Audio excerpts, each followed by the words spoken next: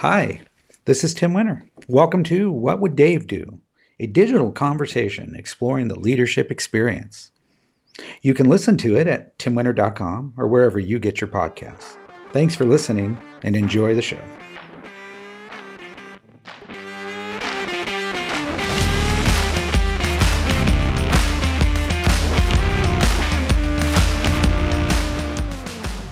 Welcome to What Would Dave Do? My podcast about the leadership experience. I'm really excited today with my guest Thomas Cox, who is the president of Becoming a Best Boss Training and Coaching. I met Thomas a while back as actually at one of his free seminars, and then signed him up when I was the chief operating officer at Metal Toad Media to work with us. So I'm really excited to chat with him today and keep exploring this thing we call leadership. Thomas, how are you? Doing well. And Tim, welcome to the show. Thank you so much, Tim. I appreciate it. And good for you for doing the podcast thing. This is important work that you're doing. Well, I appreciate that. And it has been more fulfilling than I ever thought. And, I tried doing a podcast before and it was uninspired. And this podcast feels like it's, I don't know, it feels very inspired. So, and it's been received really really well, and I think it's a conversation that needs to keep happening, so I'll keep doing it. So for me and anyone who's jumping in the middle, what would Dave do? Tell us, the new folks, who Dave is. Yeah, Dave was, neither one of us is him. Yeah, right. Dave was an incredible human being who I met at Hollywood Video, years and years ago, and we were just kindred spirits, and he had an approach and had this ability to manage up, manage sideways, manage down in such a classy way. I always call myself a blue collar executive, and Dave was an Ivy League executive. He just had a really, really great approach and very calming. He was a wonderful husband, a great father. He loved his family dearly. He was very involved in his community. He's just one of those people. And you and he were pretty good friends, as I recall you telling me. Yeah, we were great friends. Yeah, he was he was my best friend, and he was the best man in my wedding, and he'd gone through all the big milestones in my life and in my professional career. So yeah, Dave was worthy of a podcast, that is for sure. Nice. And it sounds to me like that part of the reason this is a more inspired podcast than your prior attempt is that you've got a touchdown. You've got this exemplar or model from your own life of someone who was a positive influence and admirable. And I love that. I think we all need that. Hopefully a lot of us have that person or those people in our lives from our memories who inspire us to be greater than who we would have been otherwise. You're spot on. And there's a side of me, Dave impacted so many people's lives through his leadership that I just didn't want that to be forgotten or to, and so I thought by having conversations with people who, make leadership, it's either part of their life, they're involved with it, or they were involved with Dave professionally. Right. I just thought it was a way to keep the conversation about, servient leadership or people first leadership. There's a lot of bad stuff happening out there. And I think, it's one of the reasons I was excited to have you on the show, because when we first met, I think I was going through that one of your, I don't remember exactly. You probably know better. I joined like a Zoom call or something, and you were offering a service, and I was really aligned with the Be the Best Boss or Best Boss. Why don't you tell me a little bit about that? Well, it's interesting how this connects to what would Dave do, because what the sense I have is that, and this is how I introduce the whole concept of the best boss to somebody, is I'll ask them, who's the best boss you ever had and what were they like? And I try that because if you ask someone in the abstract, what should a good leader be like, they will get a faraway look in their eyes and they'll start talking about some mashup, some Frankenstein union of Gandhi and Jesus and MLK and Mother Teresa and like Lincoln and anybody that they've admired or historically read about that they thought was good, and they'll mash them all together. And there's no one human being ever born who can be all that except possibly Jesus. And I'm not that. So you need to pull people back from the blue sky, what should a hypothetical leader hypothetically be like, and instead try on a real experience of a single person from your own experience who was the boss who brought out the best in you. Almost everyone's got a story like that. And then, by the way, it turns out that I'm named after my dad's best boss. It wasn't until years, I was in my 30s, I said, I get who my brothers are named after, but who am I named after? Because I couldn't see him in the family tree. He says, oh, yeah, best boss I ever had, a guy named Thomas King. And I wish I'd done a deeper dive, but I didn't know then that I would be so fascinated by the topic. But I'm actually named after my dad's best boss. That's and right. Yeah, that's fantastic. Feels connected somehow. Our destiny. And so I'll ask somebody, who's the best boss you ever had, and they'll tell me a name, use the first name, initials, whatever.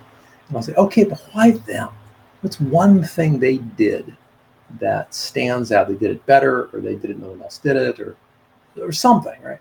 And they'll very quickly come up with, after a few seconds of silence and staring off into space, it'll be something like, well, Chris really believed in me. Or Taylor really cared about me as a human being, or Randy just has such a high standard of excellence and pulled everybody up and wouldn't take second best from us, and gave me more responsibility than I was ready for, or that I thought I was ready for. And there's this whole cluster of behaviors that make up this singular experience of being the best boss someone's ever had. And I boiled it down. I was fascinated by this, and I spent 20 years looking into the root causes of it. And standing on the shoulders of giants like Pete Freitas and several other authors. And it actually boils down to a singular focus as the boss on making sure that your subordinate feels connected to you through some sort of authentic caring by you about them as a person. Like, you can't fake this, don't try. It's combined with an expectation of them being not just good, but great, that their second best effort won't do, that you will push them, pull them, stretch them, not to the breaking point, but to a stretching point. Because when we are stretched beyond our original boundaries, we never return fully to our prior limitations. And that kind of boss who knows you better in some ways than you know yourself, right? They see your strengths and weaknesses more clearly than you do because they're outside of you. And they can see, the untapped or the partially developed strength in you that's ready to come out. This is the boss who will walk you to some meeting where you and the boss have both prepared the presentation and say, okay, you're giving the presentation, go. And you're like, but we didn't talk about that. It's like, yeah, no, correct. You would have just gotten nervous. Go. Right. Yeah. Toss you in the deep end, but not too deep of a deep end, like enough to make you that anxiety that comes with high performance, but not the anxiety that comes with total collapse. And so this is someone who knows you well enough to calibrate how much stress to put you under, and it's not zero, but it's not, that whatever that too much is. And they may occasionally err high or low, but they'll keep dialing it in and figure out, how do I get the best out of this individual? And they're doing that across all their direct reports. How do I make them better? How do I help them grow? Where do they want to be? How do I help them get there? And it becomes the most fun way to be a boss when you're doing that. And of course, it's absolutely the best boss to have. And so that's why I call it a best boss, becoming a best boss, because everybody can have this experience of having someone who was the best boss they ever had. And you can pay that forward and become not just the best boss you could be, but the best boss your people could have. Because it's all about the subjective follower experience. I love the part about the pressure, applying our tension. In leadership through people skills, you know, they call it the positive pressure. And if you think of Yeah. like a stick and you bend it Slightly. slightly, if you bend it the other way, it's wrong, right? Like you can be too loose too. Mhm. And so it is, and people gravitate to that and they perform at their highest level. And I love that. Yeah. It really resonates. Well, for me and for my audience, I've gone through Thomas's program. I've had the pleasure of being in the audience and Mhm. experiencing this on a couple different occasions, and I really, really value and appreciate the way you take us on the journey of exploring a best boss. Do you think it comes down to, I mean, you talk about the one thing, that relationship that they care about me. To be a best boss is empathy. Do you have to have empathy? You have to have four things. And I actually describe this in detail on my website, bestboss.biz. If you go to the services page, I lay it out. And I teach them in a sequence, right? The first level is you just have to be an organized human being. You've got to be able to show up and be effective. And for most of us, that's remedial. Just a quick check. Hey, are you well organized? Do you manage your time well? Do you have a journaling practice? Do you even know what your own values are? Do you have goals? Do you have willpower? Are you coachable? And that's sometimes that's just a quick checklist, and we say, "Yep, you're good on all those fronts." And in a few cases, someone needs some help. They need some retrofitting. Uh, but I don't want someone to try to move forward if they're showing up uh, late and unorganized, because no follower is going to want to lean into the strengths of a leader who's late, disorganized, can't manage their time, doesn't have willpower, doesn't know what goals are, doesn't seem to have a life purpose, and is themselves not very coachable. Those are all disqualifiers. So that's the first level. Can you show up on time? And the second level is empathy. Even before I want to teach you how to deal with anybody else as their boss, I want you to deal with them as a human. So that's EQ, emotion intelligence. It's something called PQ, which is the positive intelligence quotient from the book Positive Intelligence by Shirzad Chamine. There's a book, by the way, if you want to pick one book away from today's conversation that will change your life, it is Positive Intelligence by Shirzad Chamine. It's so powerful that I now require anybody who's going to work with me to read that book and follow the rituals just and routines in it. For the audience, it's Positive Intelligence. Positive Intelligence. The author's name is Shirzad Chamine. Just look for Positive Intelligence, and you see the author's name spelling that you don't recognize. That's probably the right one. Okay. And what Shirzad does is his team has boiled down 4 different scientific disciplines into like what are the lowest common denominator, the simple things that we could do in the office in 10 seconds to get our heads on straight, to calm ourselves, to get out of blame and shame and criticism and denial and anger and into a kind of a calm, curious, energized place. Because I promise you, when you think about the boss you want to follow, right, the leader you want to have, it's almost always going to be someone who, as you described, Dave, calm energy, right, fully present, able to look at disaster and find the opportunity in it as opposed to the obvious. Reversal of that, oh, here's an opportunity, look for the disaster in it, right? We've all got both of those abilities in us. What I valued about the positive intelligence work that I did last year and that I still do today is it trains you how to quiet the self-sabotage, anger, fear portions of the brain, not to the point where you aren't properly feeling anger and fear. We should feel them. They inform us. Our emotions are incredibly useful as messengers, but you don't want to dwell in them. It's like, oh, I'm feeling scared. That means I have to take some action. I need to pay attention. What I need to pay attention to. And then you get into the sage part of your brain, the calm, laser-focused part, and go, oh, I need to pay attention to this. I wonder what the opportunity is here. And that's really where the emotional intelligence comes in, Yep. right? I mean, that's being able to manage those emotions. Bingo. And I've seen plenty of resources on emotional intelligence, some better than others. The ones that I've used, I might have even used them on your team. It came out of the Spolin Games of the improvisational theater background. where you not comedy, not comedy is about humor. This is often distancing. Improvisational theater is about all the emotions, and in order to do even the exercises well, you have to be fully alert to your play partner's emotional state and respond authentically to them from yourself. And the great thing about the games is they're low stakes, they're quick iteration. It's exactly what you'd want in a game or a drill around emotions. Is do it quickly. If you mess up, whoop-de-doo, try again, no big deal. And it did enormous amounts for my emotional fluency. And that's why I use those improv games as a large part of the content of my level 2. It gives people the practice they need to get better and better at spotting the other person's emotion, noticing their own emotion, matching the two up, talking about them in a way that's curious and affectionate and not judging. So yeah, there's level 2. But I'm going to deep dive now. Level 1, show up on time and prepared. Level 2, show up empathic and able to be a good teammate. Level 3 is then building the loyalty of a team. Level 4 is pushing that team to excellence.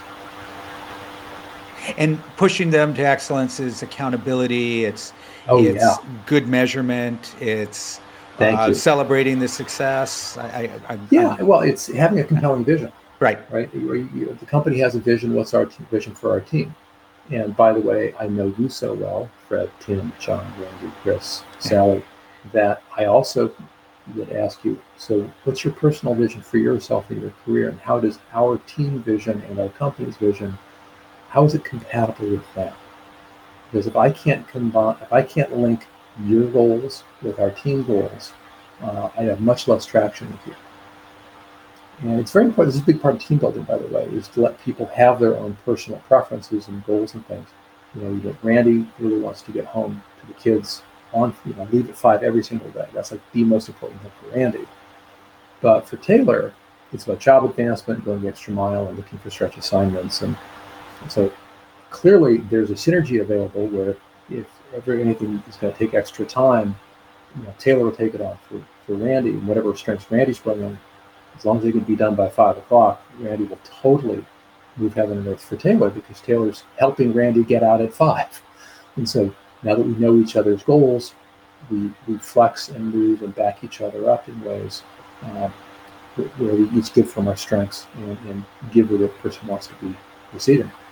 And it's so magical to watch that play out, and you see where the leadership, because that scenario that you just said can easily become a rub. Yeah, conflict. Constructive conflict. Yeah, conflict. Well, they're always leaving at 5. They're whatever. Why do I have to stay late? Yeah, whatever. Yeah, and it's a really good question.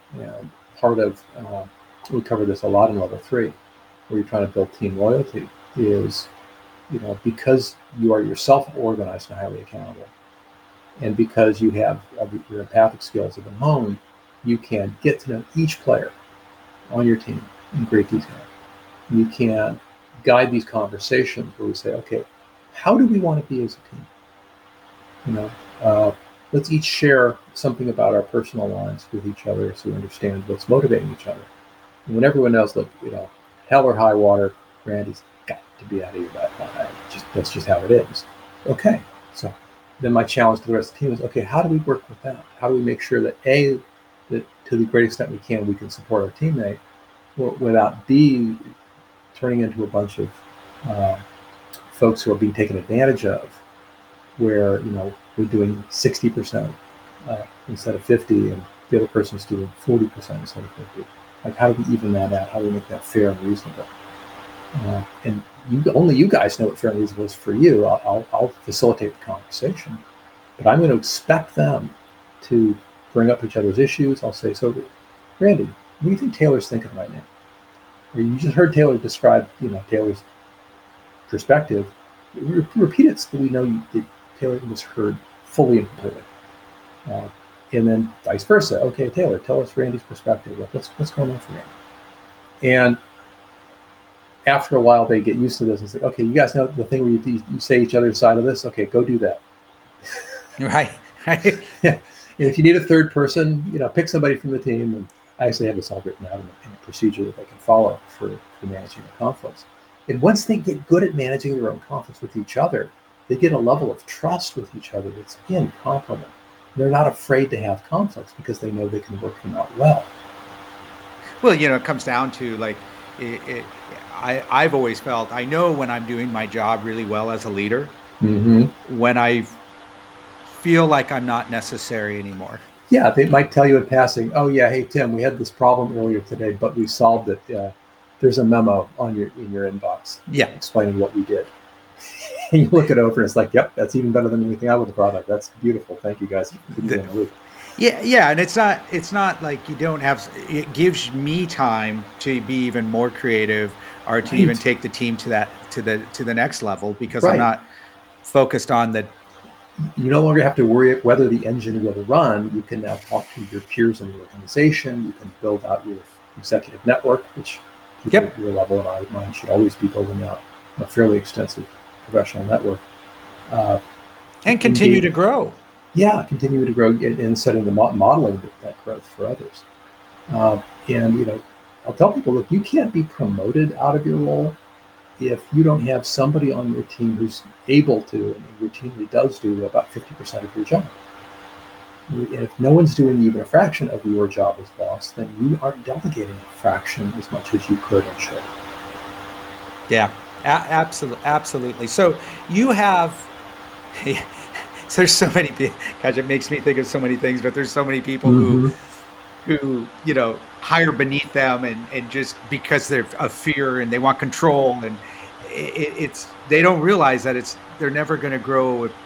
You gotta hire people smarter than you, and then you have to trust them. And thank God it's for guys like you and me. It's not that hard to find people smarter than us. But yeah, there's an insecurity sometimes. Like, I'm worried after my job. It's like, he should be after your job. She should be ambitious. At least somebody on your team should be ambitious. How are you going to get promoted if there's no one on your team who can take your place? If I can't replace you, I can't promote you. Oh, yeah, by the way, also, if no one is growing and looking like they could, step into your shoes, that tells me you don't grow people. Why would I give you more people? Yeah. In fact, the gold standard is you find someone who's so talented, you help them grow professionally, they shoot past you, they go on to great things, they turn around and remember how great you were, and they pull you after them. And then the junior that you mentored, who becomes a senior executive at a much larger or in some other way cooler organization, is calling you to say, hey, I need someone good, and I know you're good, and you want to come work for me and do for me what you did for our old bosses. I didn't even have to say yes to it, but even being asked is brilliant. But you won't be if you aren't engaging in this kind of growing others thing, which I think is really one of the core deliverables. For anybody in a leadership position, is helping others achieve their potential. So, Thomas, you're obviously a student, and you've have read and are well read and have researched in the topic of leadership. Yeah. Has your philosophy about leadership changed over the years? Oh, enormously. I'll start with my personal crisis in 2005. I discovered through a moment of, at the time, fairly rare self-awareness, that I was actually a toxic boss myself. But this can't be, I thought, because I read Harvard Business Review, and I'm fascinated by this topic, and I read and I study, and I'm trying stuff, and I was very let's just say I was upset enough that I couldn't digest my lunch, and I ended up leaving early and thought very seriously whether I even wanted to come back in the next day. Like, maybe I should just stop trying to be anybody's boss until I figure out how to do it at least in a non-toxic way. Because I was blaming people and everyone but myself, of course, and highly critical and kind of demanding. And not only did I not take the time to get to know my people, I didn't know how to. Like, I literally did not have a series of practices that I would engage in that would lead to that result. And if you don't have a series of practices that bring about the result, you don't have a method. And if you don't have a method, then it's just homegrown, seat of the pants. Oops. Maybe you're successful, maybe you're not. we would never tolerate that level of homegrown skill in, say, accounting. Now imagine you're going to hire an accountant, and the person says, well, I've never actually been an accountant, I've never taken any classes, but I had a piggy bank as a kid. Would that be good enough? And no, for accounting, it would not be. But when it comes to leadership, it's like, oh yeah, we're all doing it by the seat of our pants. None of us know what we're doing. Sure, not a problem. And that's just too low a standard. But I think folks aren't yet clued in that there are a series of disciplines and practices and rituals and methodologies taken together collectively will absolutely lead you to being an exceptional boss for people. It's not rocket science, but it's obscure because 95% of what I read about leadership is junk. And that's probably been the main work I've been engaged in since 2005, when I realized how completely off base I was I had to prune out of my brain all the things that weren't true and all the guidance that doesn't work.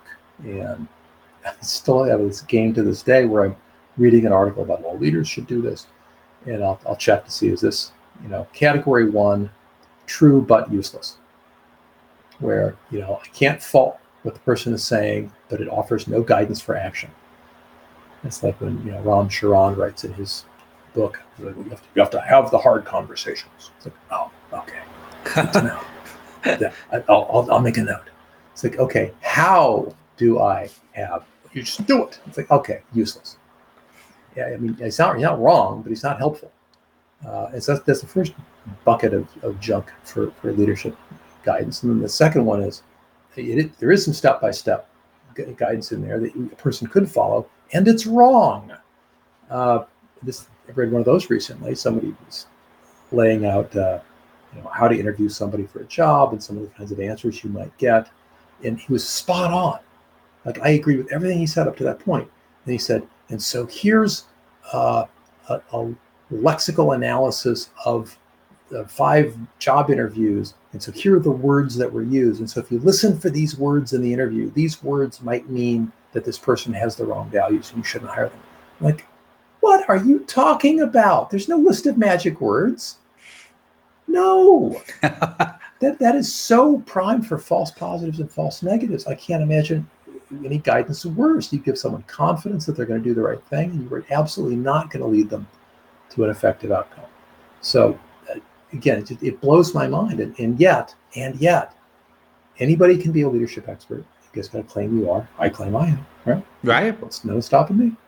And then, there's this, as long as I sound authoritative, then I'll get clicks. It's like, whoa, okay, great. So that's it, sound authoritative? That's horrible. And so I only use stuff that works for me and works for my clients after I've tested it out. And that's a short list, right? Like, and I can give you a list of books to read if you wanted to do the self-study version of this journey that I've been on for 20 years. Oh no, I think you've packaged it well. Fair enough. I think you've done the heavy lifting. I don't need to do that. Listen, I'm a believer. I think becoming a best boss. But Tim, what's one thing that you recall I said to you or inspired you to think or feel or believe that stuck with you? Am I putting you on the spot too much with that? No, I don't think so. I think it was the overall. Well, I think it's when you ask the question. I think it's when you first started it and you asked the question, name a best boss. And it was so simple, yet so beautiful. And it put people at ease, and they could own that. And it didn't seem, Mm-hmm. I wasn't making them believe my truth. I was showing them the truth already inside themselves. Yes. And okay. And then, so let's actually walk through that right now for the audience, because they know this, the story, but they don't. So it goes like this. Think of somebody from your past who would qualify as, the best boss you've ever had. And for some people, they've never had a very good boss. So then it's, the best teacher, maybe the best coach or something like that. Hopefully it's the most, adult authority figure, positive influence, I guess. And usually they can come up with a name. I say, if I have a room of 1,000 people, and I've done this with large audiences, I say, okay, just grab a napkin or something and scribble the first name or the initials. If you're next to your boss and they are or aren't that person, you may want to write this in code, but commit to something in writing, because I want you to remember this for later. Just commit to one person. And then the next thing to scribble down on this little piece of paper is a word or two, a little phrase to anchor your answer to this question. What did they do? What's one thing they did that makes them stand out in your memory as best, not second best, not third best? Ignore the worst. We're not trying to differentiate from the worst, but like, what made them best, not second best? And then Tim, you would give us a first name and you'd tell us what the behavior was. Well, I can tell you, it's John Alderson. Yep. And he made me feel safe. John, and made you feel safe. And then, of course, I would drill in like safe. What kind of safe? Oh, it's psychological safety, safety at work, safety to be my best. Safety to make a mistake, safety to drive my business. Mm-hmm. Try new things. Offer an honest criticism of somebody. Always. I was totally look forward to his tours or his travel within my zone. Right. I couldn't wait to learn more. Right. And by the way, the reason I was guessing the things I was guessing, for folks who are listening and don't know, Amy Edmondson wrote down what is psychological safety. And there's 4 elements, right? That you won't be shamed or punished for asking a question, admitting to a mistake, trying something new, asking for help. I'm not sure I can get the right photo. Some of these overlap. Offering an honest criticism of somebody else's suggestion or action, and that those are all the things we would normally be shut down by if we weren't feeling safe. Like, I don't want to look like an opinionated jerk, and I don't want to look like an idiot, and I'm not going to ask questions that reveal my ignorance. And if I made a mistake and it's not safe to make mistakes around here, I'll hide them. If I'm really low conscientiousness, and I might even blame somebody else for them or blame the client. And none of that actually improves performance, right? Only psychological safety allows us to do the things that actually improve team performance. That's why psychological safety is core to my system. And so we've got the room full of 1,000 people. Everyone's got their thing. Tim, you've got yours at psychological safety. Somebody else will say, "Oh, I it really pushed me out of my comfort zone," or Tim believed in me more than I believed in myself and would give me these responsibilities I didn't think I was ready for, but I was, and I always felt a little nervous, but he kept encouraging me and showing me that I was doing great. And before I knew it, I'd taken on so much more responsibility than I ever had before. And so you'll hear that there's 2, as you tease this out, and if you have the room of 1,000 people, you'll typically whiteboard it or use a flip chart, start writing down the things that people are shouting from the audience. And after a while, you'll build up this composite picture of what is a best boss, and ask people, okay, so the person next to you just said safety, and then you said this thing about challenging, but is the safety thing also true for you? And I'll say, well, yeah. And I'll turn to Tim. I'll say, so Tim, you said safety. He said, challenging. Is challenging also true for you? And you say, probably. Yes. Yeah, absolutely. And then you'll find that everything that everybody is saying is true for everybody else's example as well. It's like, did you all work for the same person? And that's when I think it starts to get clear that there's an exemplar. There is out there in, let's say, there's the platonic ideal of the perfect circle. Let's say there's also a platonic ideal of the perfect boss, and it is the person that helps us become our best at this job. And it's a combination of, I know you as a person, I keep you psychologically safe. That's not the same thing as safe from failure. Okay, you won't feel shamed or punished, but you still won't. It doesn't work. It's like, so Tim, I want you to feel too bad about it not working, and man, that did not work. What are you going to do about it, right? And so you still have to clean up your messes. You still got to do the work. It's just the shaming and punishing that goes away. Well, there's the big lie, right? Because everybody thinks that approach is too soft. And it's not. Only because they don't know what it means. Right. Often they haven't had it. Interesting story, and why I say John is John Alderson, who was my very first guest on the show. which was appropriate because he was a mentor to both Dave and I. Yeah. But the way I met John is I was asked to move back to the West Coast. John was hired onto the company to be the senior vice president of the West Coast. I was going to be his new zone vice president for the Northwest. At the time, I was in the Mid-Atlantic, and I was having my business review. It was a thing that we went through, quarterly business review, where we would meet and with all of our regionals, and then we would bring high performance district managers. We would talk about the business. We would do succession planning, and each regional would get to talk about their zone. And it was John was invited to mine because he was inheriting me, and John was to be exposed to this process called the business review. Our senior vice president of HR was there. Our president of stores were there, and it was a bloodbath. It was a bloodbath. There was some posturing going on. They were going to show this new guy how tough they are, and we got done with it.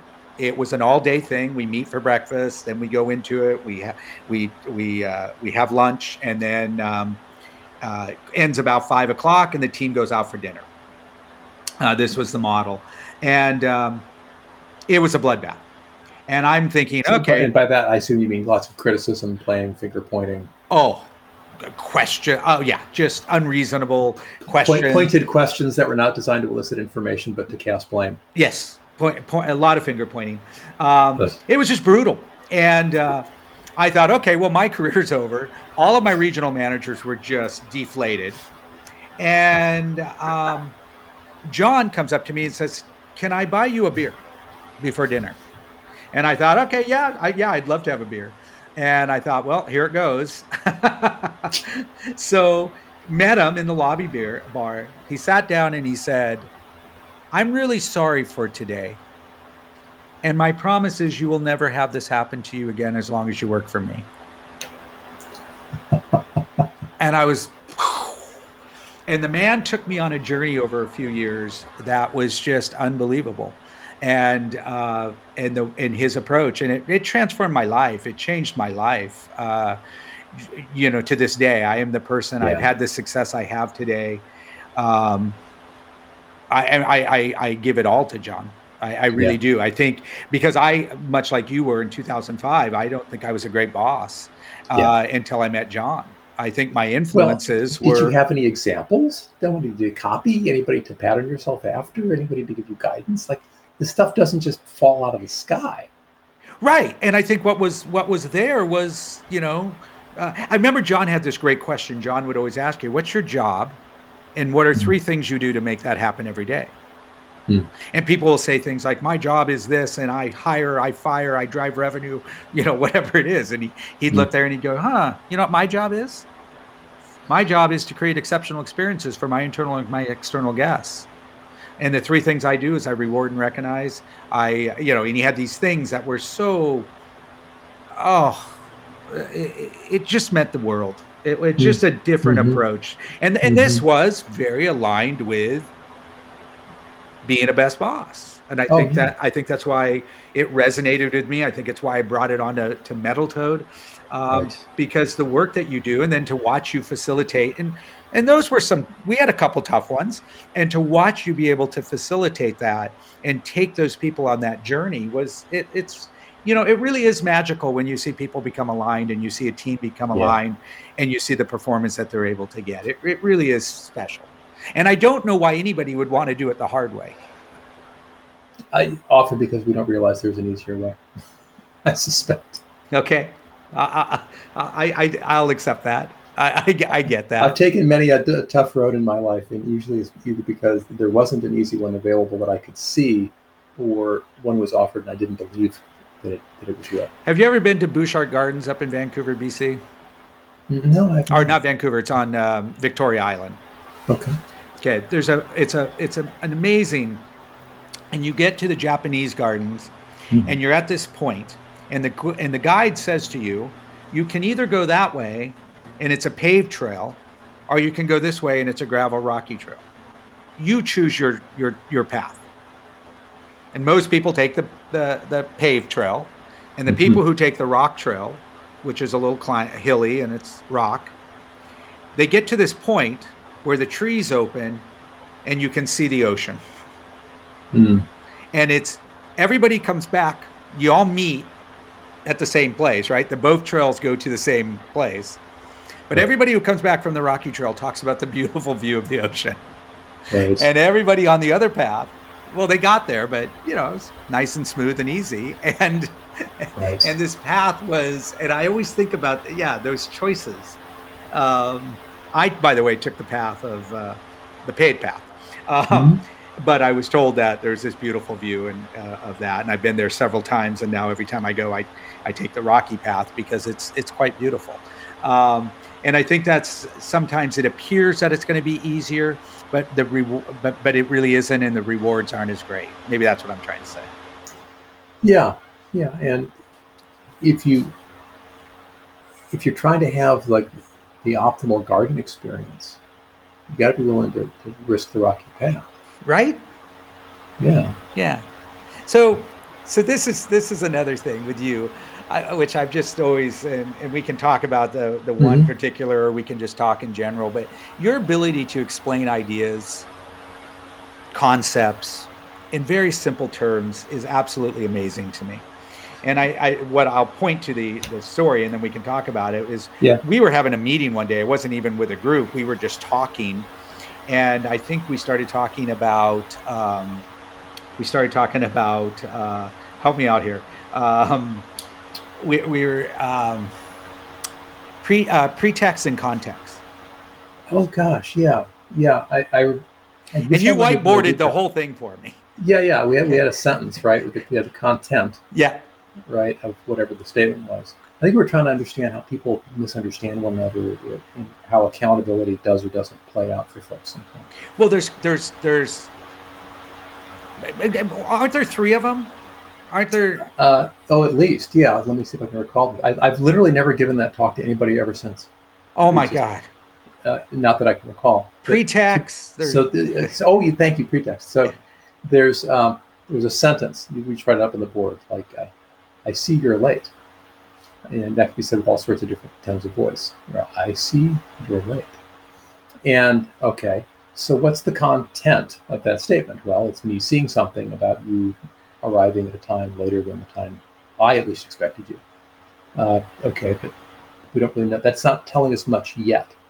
So is there some context to this? Like the surrounding reality that was true before I opened my mouth. Like, you've never been late before, right? Or you're late all the time and I had to yell at you once. Or like there's all kinds of external facts that frame up this one moment that help us make sense of the sentence. And then I think on the whiteboard, I wrote it underneath. Subtext, or sub means under. Or what's the subtext here? Well, the subtext is the unspoken meaning. Right, context of the facts surrounding, but subtext is what's, something about my tone of voice, something about, how I feel about. Well, that's context too. And so, if I put a certain, playfulness in my tone, what the subtext is here is that I'm teasing you, or I could have a lot of disapproval in my voice, and the subtext is that I'm scolding you, even though the words don't say that I'm scolding you. And then the whole thing could be a pretext. Right, because pretextual things are, I'm doing A, but what I'm really trying to convey is something entirely different. Like my criticizing you is just an excuse for, say, putting you on probation. Right, and there's nothing about you being late that really justifies that, but I have some other agenda that I'm not willing to admit to. I've decided to force you out and replace you with my son-in-law, and so. I suddenly, starts holding you to a standard that no one else has to be held to. And, suddenly 5 seconds after the hour is late, even though no one else is held to that. And so all pretext in particular can really destroy trust and destroy the content of communication. And so I think what I was trying to get at probably back then was, how are we talking about our communication, and what are we wondering, what are we suspecting? And when you wonder things and suspect things about each other's communications, ethical, safe way to get to dry land, to get to some sort of shared mutual understanding that's honest, respectful, and truthful, is to start being explicit about the things that are implicit. You might say, "Hey Tim, you're late," and you might say, "You've never commented on my lateness before, Thomas. What's going on?" Right? Like, what are you really saying here? Like, are you saying something subtextually that you'd like me to convert into actual text? I'm like, so, well, I was sort of expecting you to be a little early, since you always brag about how you're early for important meetings, and I thought you knew that this was an important meeting because I want to talk to you about your promotion. And you're like, "Doink, what?" And so, haha. And yeah, there's lots of ways to play that out, and having the vocabulary to talk about talking about it can get a little meta if you're not careful, but it can be pretty important if you're trying to debug human communications. Well, I think that you're a master of being able to take those things, and I think it's why I used to be completely incoherent, by the way. I've come a long way.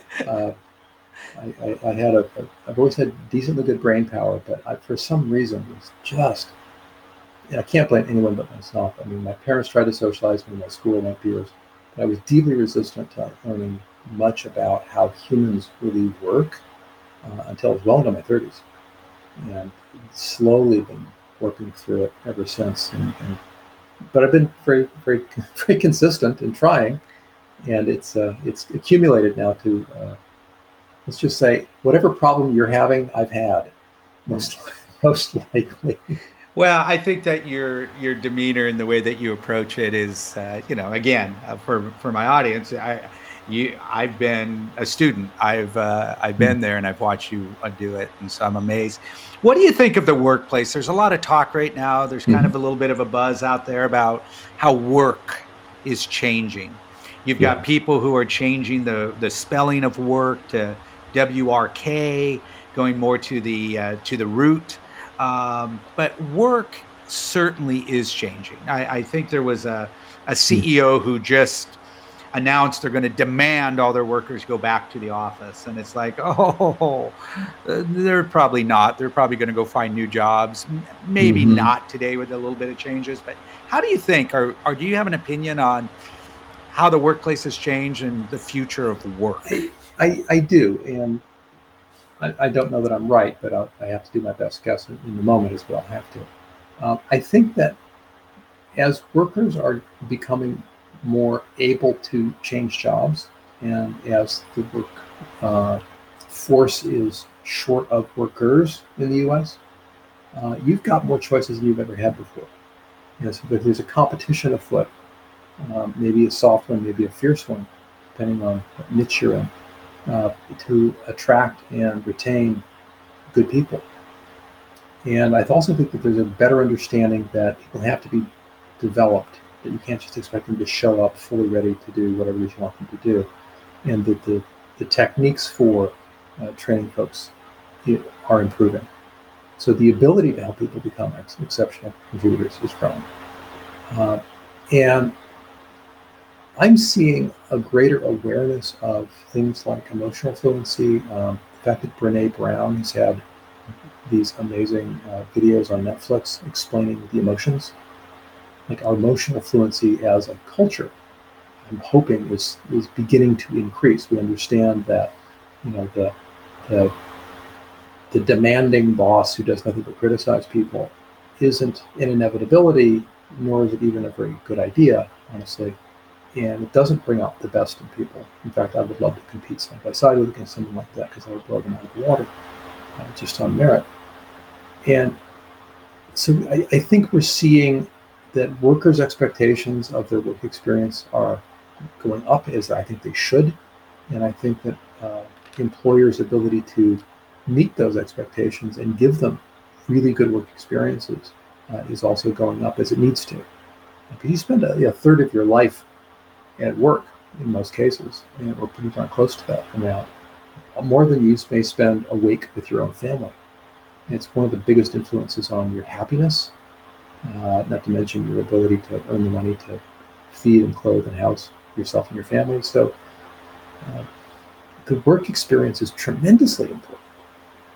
And I'm glad that the bar is, I think, being raised, and we're seeing, some discomfort around that because change can be awkward.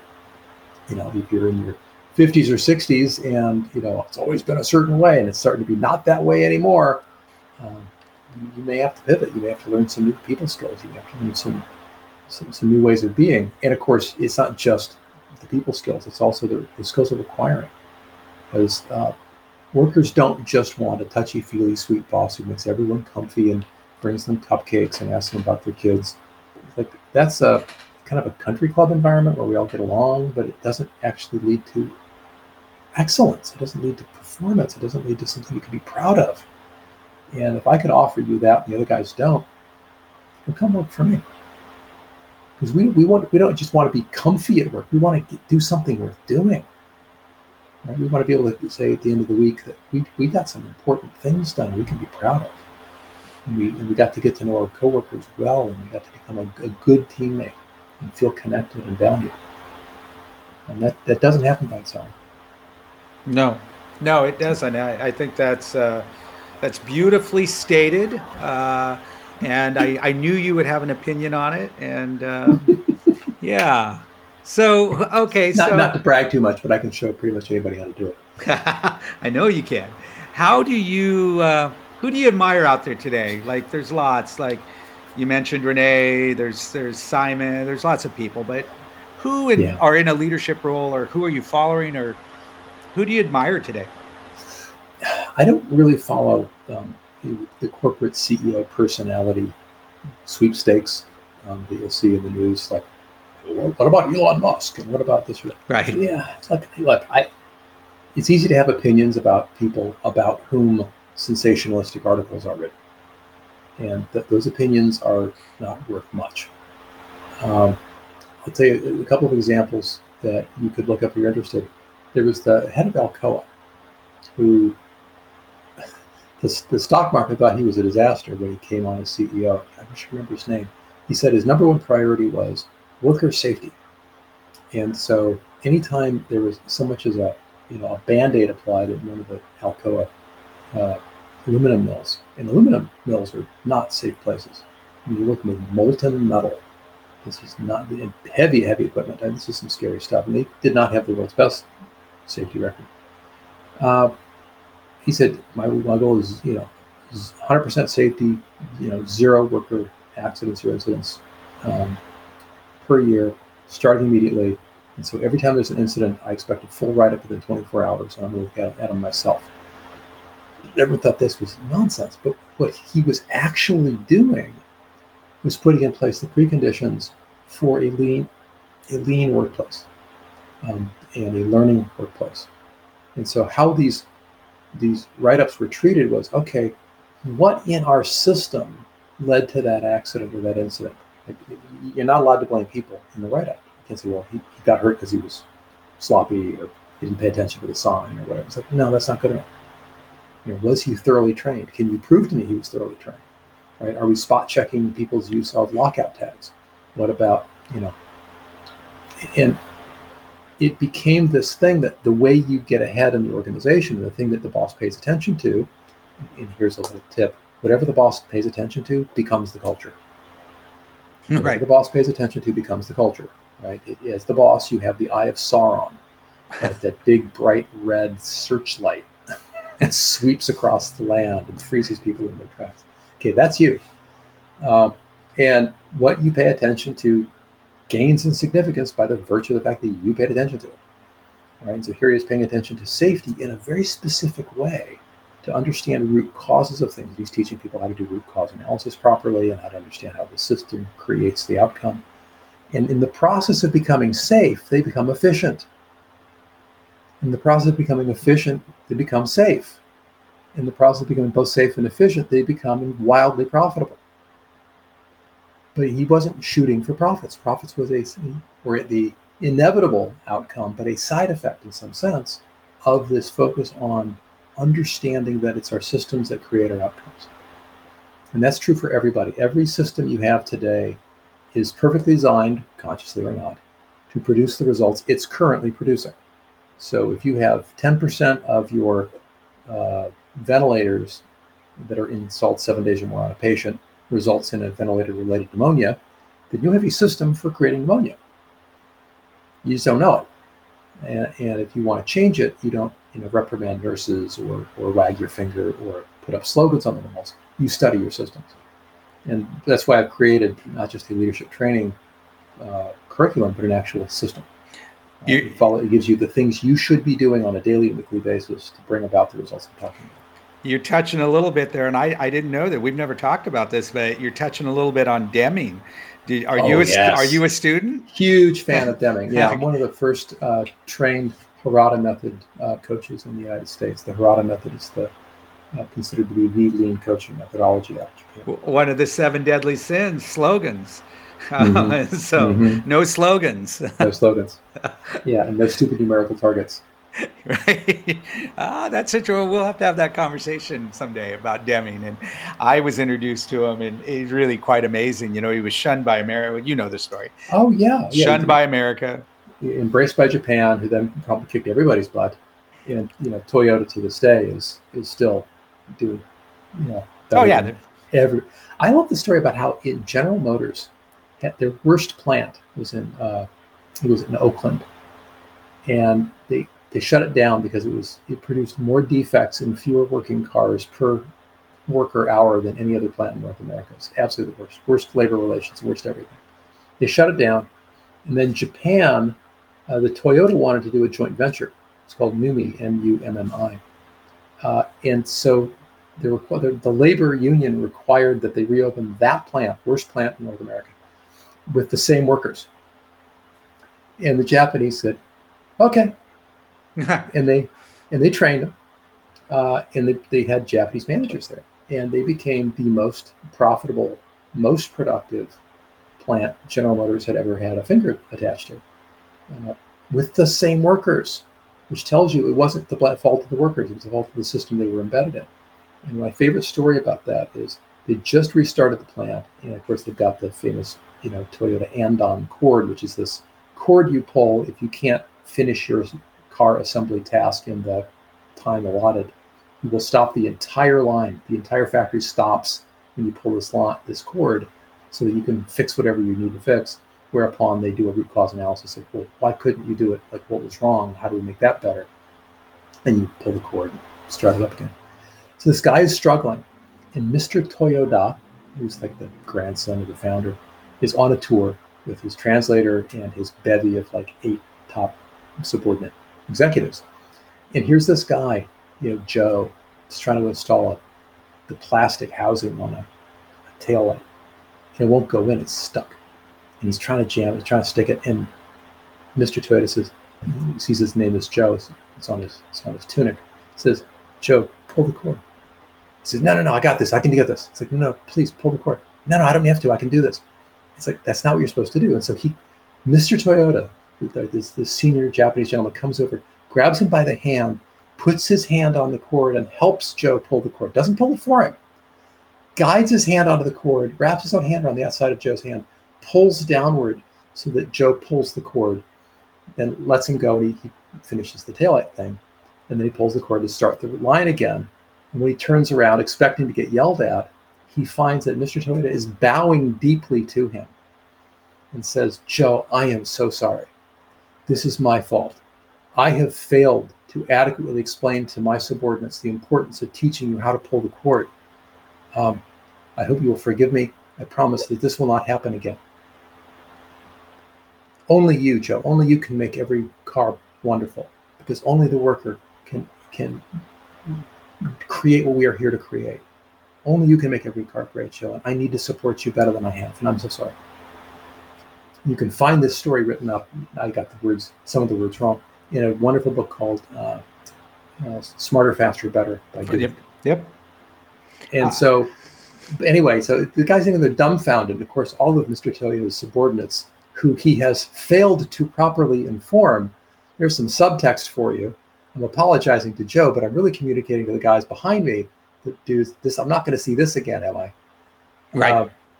And meanwhile, everybody around is like watching what's going on. And, the stories, it goes from flashes from one end of the factory to the other by lunch. And pretty soon there's more cords getting pulled. And, it gets pulled twice more that day, and then 4 times the next day, and then 8 times. It's like they're finally realizing the cord isn't decoration. They really mean it. When they say, if you can't get your job done properly in the time available, you pull that cord because there's something wrong with the system. Not with you, with the system. And we're going to figure out what it is. And you have to lead that by example, which is what he did by apologizing. And owning if I own the company, I own all the systems, whether I know it or not. Just like if anybody who reports to me, I'm responsible for everything they do and everything they fail to do, whether I know about it or not. And that's true of everybody in management at every level. And if you're not prepared to be responsible like that, you shouldn't be a manager. And General Motors scoffed at Deming. Oh, yeah. And they couldn't replicate NUMMI. They criticized him. They tried. Yeah, they blamed everyone but themselves. It's a blame culture. Right.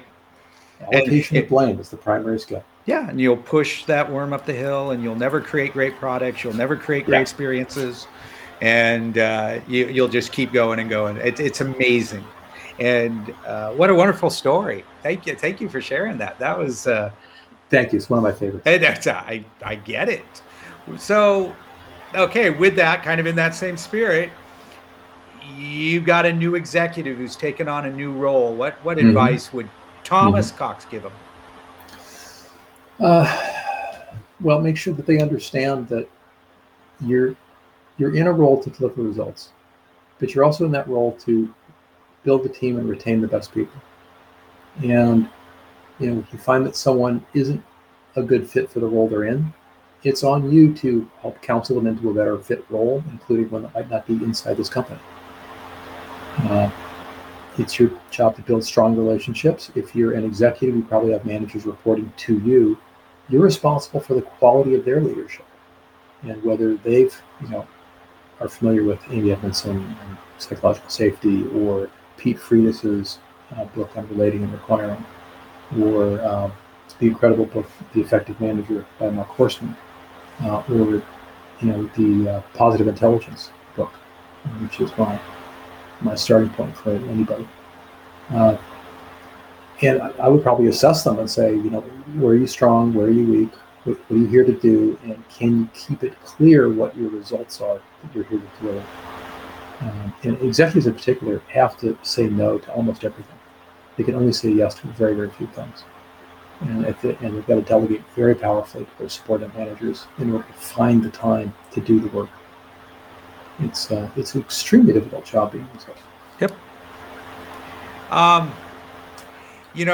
But in some ways it's also very growthful, because the very difficulty of it forces you to grow if you're willing to.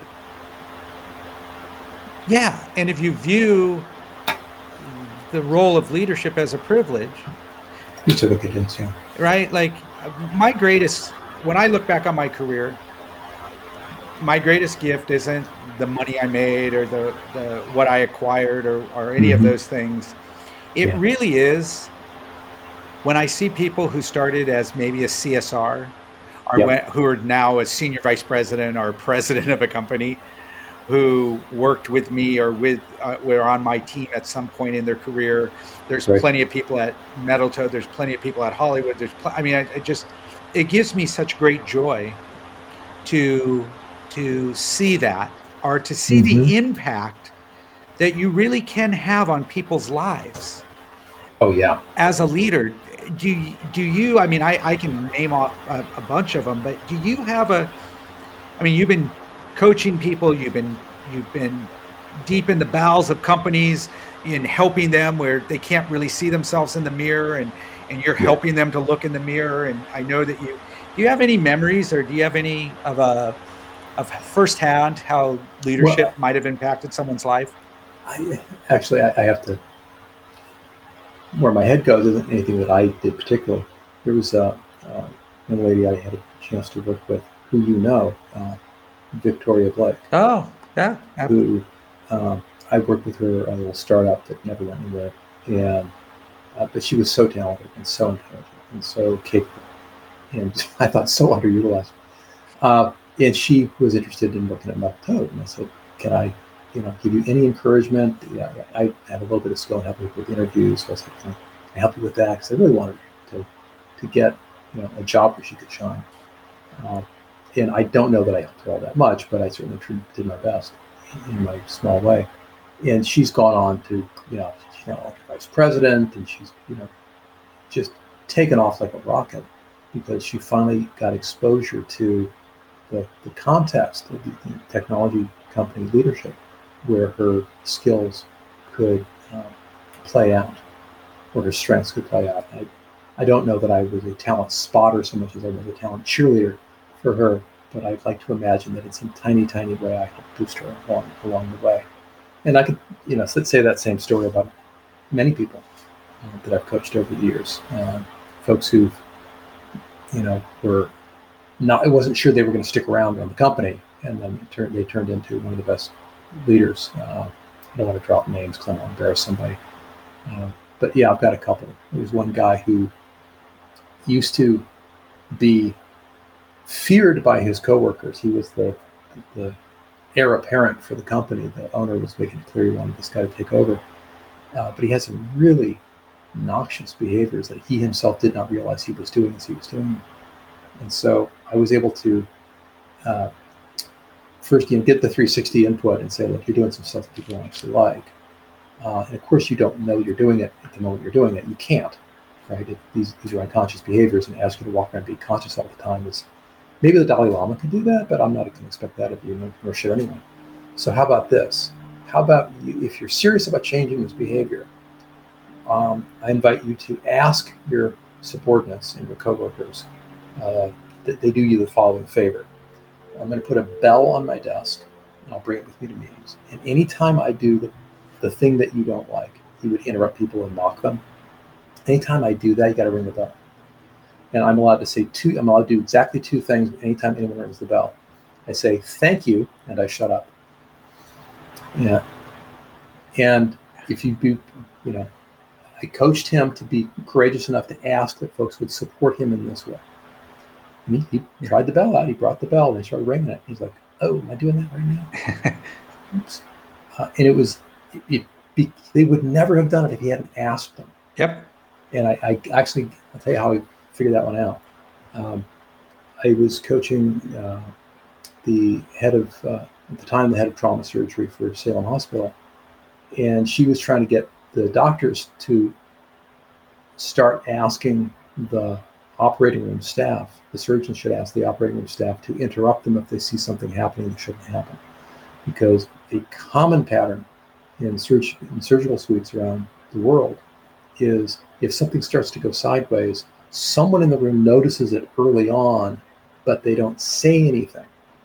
And the reason they don't say anything is because they're intimidated by the surgeon, because the surgeon's in charge, and the surgeon knows more than you do, and the surgeon's smarter than you do, and they're paid a lot more, and they're much higher ranking than you, and you don't want to embarrass yourself in front of them. And so, who am I to say anything? They must know what they're doing. It must be okay, even when it's not. And so the magic saying is, as the surgeon or as the boss, say, look, if anybody sees anything going even slightly sideways, even if you're not sure if it's going sideways, I ask you, please do me a favor. Please speak up. I need your help. I need your eyes. I need you to warn me if we're starting to go off a cliff. Don't let me drive us off a cliff, okay? Can I count on each of you to speak up? And you look at each one in turn. Yeah, I'll speak up. Yeah, I'll speak up. Okay. Now they just committed to it. Now, if the boss just practically begs you to speak up, you feel much more open in speaking up, at least the first time. Now, if he bites your head off, you'll never do that again. But we leaders have to ask people to be courageous and then prove to them that it's safe to do so if we want their honest feedback in the moment on how we can be better. And that's one of the tricks that I will coach people through. And so that's the story that sticks with me. And it goes back to psychological safety, and it goes Yes. back to It's all connected. positive intent. I mean, that's my whole thing. If the whole world could just assume positive intent, we'd be a better place. And that people come, I don't believe anybody wakes up in the morning and says, I want to do a crappy job. You're correct. I think no one does. It's the system, it's the leadership, it's the environment that create that. Yeah, and it's it's extremely rare, and only in cases of profound demoralization Right. do you have people who want to do things that would sabotage their own organization. Yep. I don't. I think it's rare, and it is when it is horrible. Yeah, they've been so mistreated that they feel they have to somehow lash out or act or lash back, which is terrible. And that can be turned around. Treat people decently. Yeah. Yeah. It's like and I make it sound easy, but it's not always. No. Yeah, that's like me in 2005 would have said, "Oh, I'm treating everyone fine. What are you talking about?" And of course I wasn't. I just didn't know it. Oh, I used to, and when my consulting practice, I'd have bosses or CEOs say to me, "Tim, you make this sound so easy." I go, "Oh, then I'm not doing my job because it's not easy."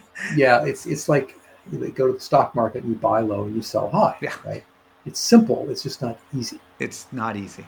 I always, I leave it all on the field. And when I'm done at the end of the day, I'm exhausted if I've done it right.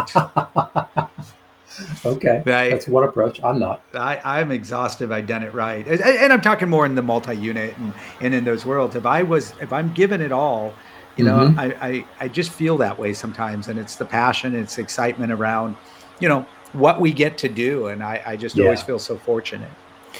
Well, Thomas, I could talk to you all day, but we're coming up against the break. And I just wanted to ask you, how do people get a hold of you? And I'm just going to do an endorsement. If your company or if you're looking for coaching, I cannot recommend Thomas Cox and his program, Becoming a Best Boss, more. And John, Tom, how can they get a hold of you? And what's the best way? It's just go to bestboss.biz, B-I-Z, bestboss.biz, and click on the contact button. Leave me a note, or you can call me, 503-516-3886. Well, listen, I appreciate you so much. I appreciate you being a guest. You were a great guest. I just really appreciate the conversation. It was fun. And, I as I do this, when I do these interviews, I always think, what would Dave think? And I think he'd be really inspired. And I think he'd be really aligned with your stories. And he probably has a big smile on his face. So thank you for that. Nice. Thank you. You bet, my friend. Well, listen, I appreciate you so very much. And we will talk soon. And thank you for being on the show. Great. Thank you. All right, man. Talk to you later.